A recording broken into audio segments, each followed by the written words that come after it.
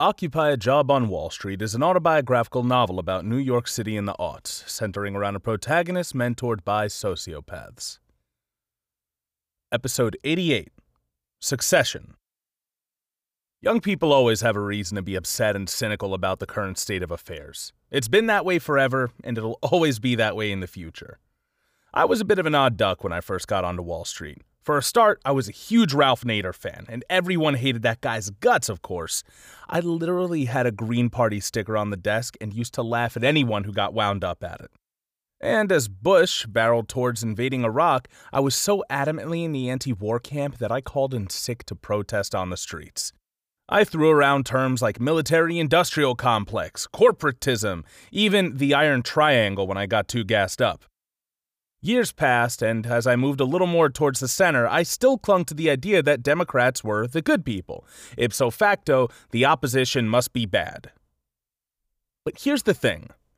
With the benefit of hindsight, I guarantee our younger listeners that if you're not happy with how the world is laying itself out to you, the problem lies with you, not the world. When I was a more junior guy on a trading desk, I did 10,000 things wrong and 2 things right. My mistakes have been more than adequately cataloged thus far, so let me outline the 2 things our crew got exactly right back then. Rule 1. Any social interaction you can get yourself invited to, you should go. Put down the video game, stop worrying that someone said something wrong on social media, ignore our politicians when they claim protests and riots are for the best, but restaurants and social gatherings are dangerous. Just go. Having a good presence in social situations is critical to your future, and the only way to learn that is to practice. It's just like lifting weights. Do it again and again in more and more difficult circumstances. You'll get stronger. Rule 2. Attach yourself to more experienced people and use them as mentors.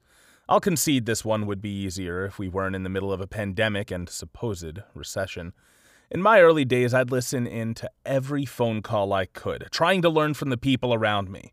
For instance, I noticed traders always repeated back orders no matter how trivial and over-prepared, even for mundane tasks. Hell, I loved the business so much, I even tried to emulate how they phrased things. And when I integrated the 2 rules and went drinking with one of my most effective mentors on Wall Street, I learned a 3rd rule. You can't unfuck an assistant, and anything can be a DUI checkpoint if you crash your car into it. This is that lesson. One thing everyone should learn as early as they can in life is that a quality of outcome is impossible and it's not even desirable anyway. Because a small amount of people are just such fucking geniuses. Picasso produced 64,000 pieces of art over 70 years. Johann Bach wrote so much music by hand that if you hired someone just to copy it, it would take a couple of decades. Wayne Gretzky recorded more points just from assists than anyone who has ever scored goals in the NHL. One of my Wall Street mentors was like that, but with women. He was a Gucci-wearing connoisseur of the fairer sex, with elaborate rescue plans for anyone he'd talked to for more than a minute. When I first came across him, he had just met a nice woman walking around Soho. The 2 of them had a lovely day exploring the city, and she fell asleep on his couch watching television. He gets bored, decides to order up some hookers, and she wakes up to him on the couch covered in baby oil as a couple of Korean girls clip his toenails. We became friends after meeting at a Cantor Fitzgerald fundraiser in the early 2000s. I was amazed at his self-confidence. He simply introduced himself to the table, then to a circle around us, and eventually the entire room, it seemed. Afterwards, we wandered over to Whiskey Blue and exchanged views on politics, the environment, and social justice. I thought it was amazing. Was it really possible to be so progressive, charming, and wealthy? I wouldn't call it a man crush, but it's fair to say I was in awe of him. This continued for some time. We'd attend a variety of events, he'd introduce me to people, and we'd debate them together. Then the 2 of us would try to pick apart their arguments as we moved on to another event. The weird thing about him was the Irish exits, though. 10 came along and the guy would just disappear like Houdini. This wasn't necessarily unusual back then. No one really used to text, and most of us weren't even expected to check work email after the close. Hell, I'm not even sure the cell phones had autodial. Anyway, let's make this slightly creepy story shorter here for expediency. In early 2007, I found myself at a Navy SEAL Foundation dinner, which is a great veterans charity focusing on head injuries and supporting families of our fallen elite. As usual, my mentors work in the room, but oddly, we have little contact there.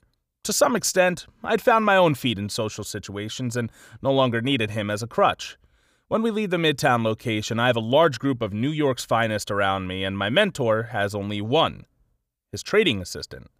She was 4'10", 180 pounds, almost certainly a lesbian, and clinging to him like a limpet mine on a Navy frigate. To say he's underwhelmed at how his evening had gone would be an understatement. I welcome both of them into my group, but it's clear he can't crack it. His first joke falls flat, and a senior trader soon turns his back on him. I notice this sadly as he trails along despondently behind us through the warm Midtown streets. We pass some homeless people on our way over to 10th Avenue, and I have to belatedly admit something here. I love crackheads. My girlfriend literally used to yell at me to stop staring at them, but their life choices have always seemed so fascinating. Most people are just not that far into their lives. I need to know. I try to drop them some spare change just so I can catch their eye as I send them on their way to an evening that is certain to spiral wildly out of control by my intervention. After all, cash remains one of the last great accelerants in our economy. As I left some bills with a homeless woman nearby, I notice my mentor stops to speak with her while she spits back her thanks to me. We breeze our way past the door at Marquee, and this place is incredible. I can't do it justice here, but let's just say our good friend Molly's been to Burning Man, and this place was better back then. An hour or so into this, I wander off to the bathroom, and it sounds like there's a couple of rhinos mating in that place.